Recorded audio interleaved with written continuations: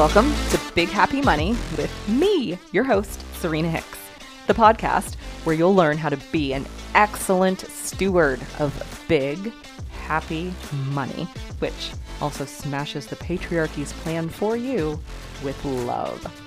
Disclaimer, I use a lot of adult language and I refer to sex and poop a lot. If you have delicate ears or hearts, prepare yourself accordingly. Love you. Mean it.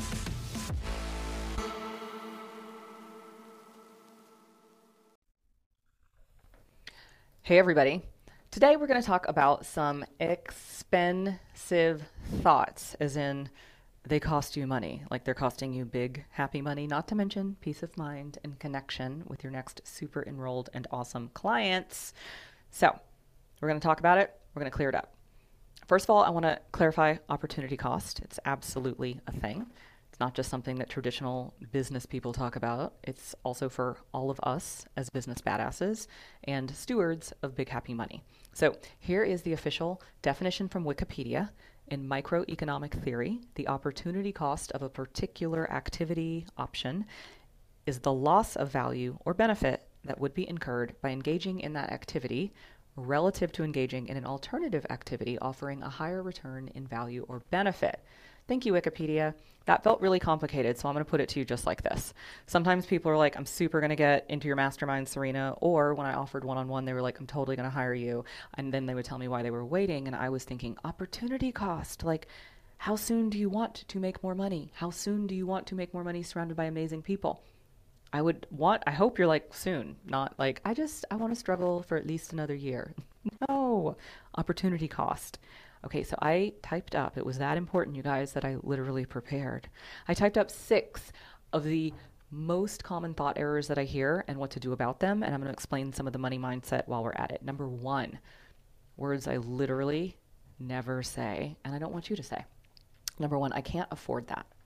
The reason this is a thought error is almost always, if your life depended on it, you could find a way or would try to find a way to so-called buy, acquire, or have that. What I want to offer is when you are telling yourself or another person, I can't afford that, you are out of your power and agency. And what I want you to do instead is to just say, like, that is not a priority for me right now. I do not choose that for me right now. That is not a financial priority for me right now. The right now reminds you that you're allowed to change your mind later. For example, I do not own a home. It is not a financial priority for me right now, but I do endeavor to buy a condo in downtown Austin in the next year or 2. So I would never say, oh, I can't afford $1 million 1-bedroom right now, even though technically that would probably be considered #true. I choose instead to say that is not a financial priority for me right now because it's not, because y'all know I love to invest in my brain first and foremost, but you see the difference energetically. When you replace versions of, I can't afford that, I don't have money for that, which is rarely factually true, but even if it is, just own it. It's not a priority. I choose not to buy that right now. I choose not to prioritize that right now. Okay, number 2. This one's slippery and sneaky, insidious. And we all do it, and it's expensive. Opportunity cost, sounds like.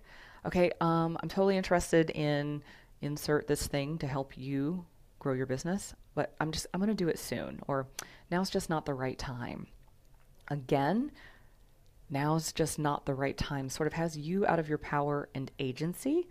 It's not quite the same as when you were discerning powerfully, like, I'm choosing not to prioritize this right now. Here's why it probably doesn't feel like the right time, especially if it's massive action for you. It probably feels scary, and you probably feel a little like, woo, that's a big leap. I'm unsure. It could feel somewhat emotionally unsafe. A healthy human brain wants to feel 100% glittery and 100% sure and 100% safe and guaranteed before it takes any action, let alone massive action. So anytime you're doing something that you've never done, your brain is going to be like, ooh, let's wait a little while. Now is not quite the right time. And then it's going to give you reasons. And I want to offer that fortune favors the brave. Fortune favors the bold, as some people say slightly differently. That is true as it pertains to your money mindset and big happy money, meaning you will have to discern at every investment and where you invest not just your money, but also your time. But I want to invite you, anytime you catch yourself being like, oh, now's not the right time, to like examine that. Ask yourself, how could it be true that now is the best time? How could it be true that now is exactly the right time? And the litmus test that I like to use when I am entertaining questions like this is, when I come up with my answer, is it coming from my power, or is it coming from like fear, as in possibly this is a bad idea? And how you know it's coming from your power is you feel the fear, but you're recognizing like opportunity costs of like, well, I can totally wait, but this might cost me not just more money later, but like the opportunity costs. How many clients am I not going to connect with by waiting? How much peace of mind am I not going to have if I'm not supported by XYZ? So you can be sure that your fear might be driving your response when your brain is offering up how prudent something is. Prudent is a really great word. Prudent is often tied to patriarchal programming, and some of our best, most powerful decisions are not necessarily deemed prudent. Keep that in mind. Okay, moving on to number 3. As far as thought errors that are costing you big, happy money, I have heard this a lot. Okay, Serena, I'm doing everything I can. I'm doing everything like showing up in marketing and socials. And, I know that clients are coming and I'm just waiting on divine timing. My friend, that is really just you waiting, as in you are out of your power and agency whenever you're like, just now it's up to divine timing. It means you are hoping. Hope is a beautiful thing, but hope is not a strategy. Hoping and waiting. Okay, so the difference is partnering with the divine, recognizing that you are at all times supported and guided and held by the divine. And so instead of saying like, I've done everything, now I'm just waiting on divine timing, you recognize there's no way you've done everything. It's like literally impossible in the best way. And so you get back to your like, what's the next one thing that I can do that's right to support me in connecting to my next client, as opposed to I'm waiting on divine timing. Okay, here's what divine timing actually is, just as a really quick check, because divine timing is totally real. Divine timing, in my opinion, is revealed to me when a few days ago I talked with a friend. I said something and she told me, oh, you're like the third person who said that to me in less than 24 hours. So we giggled. We're like, that's divine timing. She's real clear that she is receiving a message repeatedly from the divine. So she's like, got it, got it, got it. That's 3 messages in 24 hours. I am now going to move forward. Likewise, divine timing often shows up for you and in my life when you commit to something, like a massive action. It can be investing in something for your business. It can be, oh my God, how many of us have ever like moved across the country and we're not sure where we're going to live and we're going to figure out the job, but it's like you commit to something and you know you're going to figure it out, even though you don't know yet how you're going to figure it out. And then something fabulous happens. Like you get the random phone call, you get the random friend who's like, oh, this is happening. As it pertains in money, sometimes a new client appears out of thin air, in air quotes, or you get an unexpected refund, or there's just an unexpected windfall of money that finds you, wink, wink. That, my friend, is divine timing, as in you've committed to massive action, committed being the key word, and the universe divine is like, I got you, wink, wink. Okay, here's one that I hear all the time, and it makes me want to like, slam my head against a wall with frustration and love. Okay. Oh yeah, I'm super growing my business. I just need to buy this thing to grow my business. Like I've got to buy this person who's going to make my website. I've got to buy this person who's going to they're going to do all of my social media, and that's going to grow my business. Oh, I've got to, my Facebook ads manager. Just so we're clear, you guys, as I record this, I'm at $917,000 cash collected, exactly 0 money on any Facebook ads. I do my own social. I recommend the same for you, because anytime the thought error of I need this thing to grow my business is in play, you're in lack energy. Remember, when you're in lack energy, you're trying to grow by multiplying by 0. Lack creates more lack. Having enough creates more than enough. And when you are thinking, I need this website or business loan or Facebook ad manager or new wardrobe, what you're doing is ultimately, again, delegating your power and your agency to grow your business. That is literally also your sacred responsibility. So, what I mean for that, like the thought that I have, I guess, made a lot of money using a couple of them, my friends. The first is I am in charge of growing my business. So, how that shows up is I've told myself 10,000 times, and I'm very clear at this point, I am in charge of growing my business. Someday I will invest in a Facebook ads manager. They will be helping me grow my business, but it's always my business. How this shows up, you guys, sometimes it's interesting. I'm a huge fan of referrals, but I have absolutely witnessed and experienced vendors being like, hey, I need you to make referrals for me. It's how I grow my business. Not asking, effectively telling me. My very personal favorite is I declined someone who's a nice person, but we did not have a great vendor experience. And they literally wrote me an email being like, that is no reason to deny me a testimonial and referrals. And just so we're clear, that person is very confused. And the reason that person's business sucks is they seem to think their clients are responsible for growing their business. I'm guessing their thought error is like, I need referrals to grow my business, which is different than the thought, I am in charge of growing my business. Again, it's insidious, it's slippery. You guys be on it. You alone are in charge of growing your business. And here's the other thought that I love and I want you to know as well. I already have everything I need to create and connect to my next client. I could say it another way. I try to keep them short. I already have everything I need to create and connect with my next rad, ready, and resourced client, meaning client, someone who's going to pay me, and we're just going to have fun working together. And that was true when I built my own website, and it was hella horrible. It's not great yet. I still have not had a pro come in and clean up my website. I will one day after 1 million. But that is my point. I am in charge of growing my business, has led me every step of the way growing the business. So that does mean I hire coaches. That does mean I hire mentors. That does mean even for my last round of mastermind, I invested in a copywriter for my sales page, which I did so much editing, but it was so worth it for me to just be editing as opposed to looking at, the blank page. So I am in charge of growing my business does not mean I do exactly everything at all times and hustle to burnout. It does mean none of my vendors are responsible for growing my business. I am. None of my clients are responsible for growing my business. I am. Anytime you think you need a thing, beware. Your brain is braining on you. And instead, I would encourage you to remember so that you are in your power. Sorry, let me say it to you like this. Anytime you think that you need something outside of yourself, the patriarchy is winning and grinning because the patriarchy's number one play is external authorities, external things are better.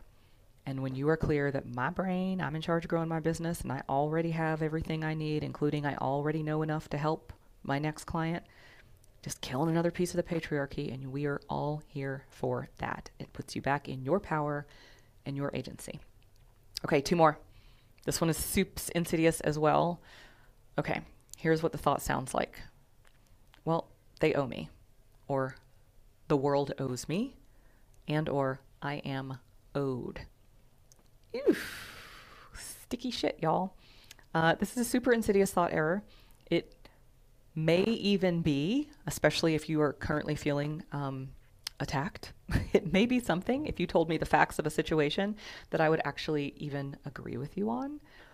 But energetically, when you are thinking, this person owes me, or the world owes me, or this group of people owes me, what you're doing is positioning yourself as unfairly treated.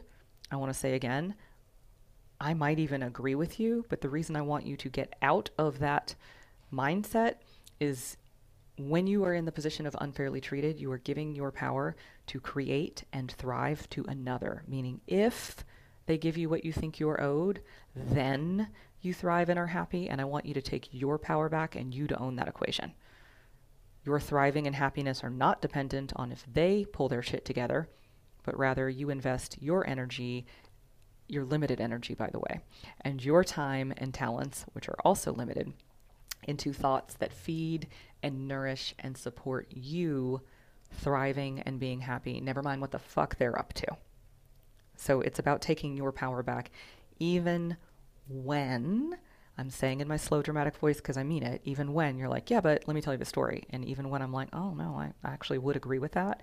It does not serve you It does not serve your future clients who already are looking for you. It does not serve your thriving to stay energetically connected to that shit show. So I want you to cut the cord. So I have a few examples. One is me. At the very beginning of my coaching career, actually, it started before I began coaching, but I was suing my final former employer for discrimination and bad behavior that I am tempted to be very snarky in detail here, but really all that matters is I still believe I was unfairly treated. But when I started to really notice that every time I had, emails with the lawyers or conversations with the lawyers or conversations with other people who were potentially going to join in the class action suit, I was reliving the trauma and the drama and all of the shittiness of everything. And my partner at the time even pointed out, like, every time you have another meeting, you're kind of, it's hard for you for 48 hours. And I was like, this is true. And so in a very dramatic, historic, I had my partner at the time record me. I threw away all of the materials and the diary and decided, like, I'm dropping the lawsuit. And the reason was, sure, maybe I will be awarded 300K, which y'all, I'd like never made more than 100K so far. So the idea of like the satisfaction of having a judge say, Serena was unfairly treated, and potentially getting what at the time felt like shocking piles of money, like that was appealing to me. But then I realized, my God, it could take a year, it could take 3 years, and I keep engaging in all of this yuckiness. Fuck that shit. I'm going to go make more money working with people I love, doing work that I love, doing work that burns down the patriarchy and will help other people never experience what I experienced. So I cut the cord on something. As I said, I still believe I was unfairly treated, not because I believe differently, but because it wasn't serving me. Because every time I touched it, it brought me down and it had me in lack energy. And I decided the most, not just powerful, but the most revolutionary, the most rebel, the best fuck you I could send to them was to cut the cord and go thrive for the rest of my fucking life, which is actively happening. And I want you to do that as well. So I also need to mention I have a current client. I'm gonna out Leah. She's amazing. This is public information, but she had a very challenging maternity leave with her final employer as well. And she, when we started working together, was of course unhappy about that. And then she decided to just drop it, screw the entire system. I think she's helped 3. It might only be 2, and I'm putting air quotes on the only. I think it's actually 3 though. Different female entrepreneurs like take spacious, high-paid maternity leaves in their own businesses, but also setting it up. So I want to point out, by the way, Leah is killing it in her coaching business, killing it over 6 figures, and she's not even done in her first calendar year. Over 109K, not 12 months deep. But my point is, same. She cut the cord on a situation where she was unfairly treated so that instead she could fuck the whole system up and be by far more subversive, and instead is thriving and is literally coaching her clients. It's not the only thing she coaches on, by the way, but coaching her clients, many of whom they're getting through a situation, maternity leave, and being moms who make money, not exhausted. Okay, I feel like I really underlined that one. It's important, you guys. This one is super interesting. I just shared it with a friend who was like, oh, yeah, that one. Mm-hmm. Are you ready? It's the last one, number 6, because everybody makes list of 6. Sometimes this thought error costs you huge money. It is clients are coming. Hey, wait, you told me to think clients are coming, Serena. Okay, sometimes clients are coming is the thought that like reminds you more are always coming from an abundant mindset. Like that's the whole point of Big Happy Money, knowing there's always more clients.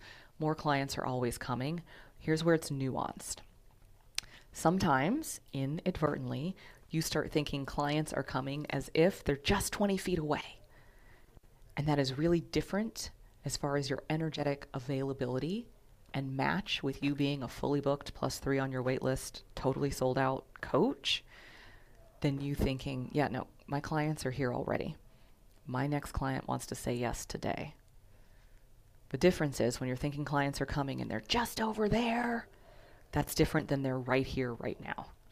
That's different of, yeah, my next client just is booking a consult today. or my next client is saying yes today. I just haven't met them yet. So the difference is just in front of you versus right here, right now.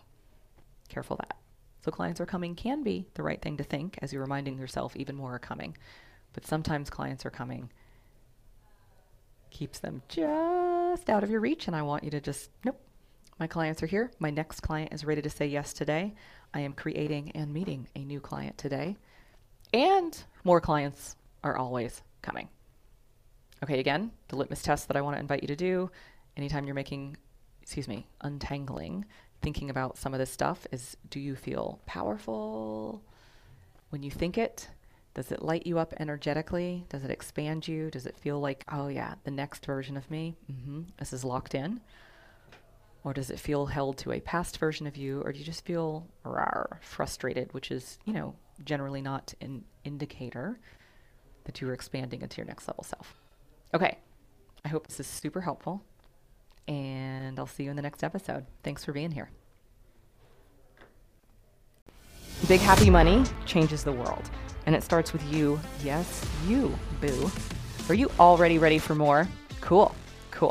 Get on my emailing list now for freebie trainings and to be first to hear when the next Big Happy Money Mastermind enrolls. Go to serenahicks.com to sign up. RTF now. I love you. I mean it. Bye.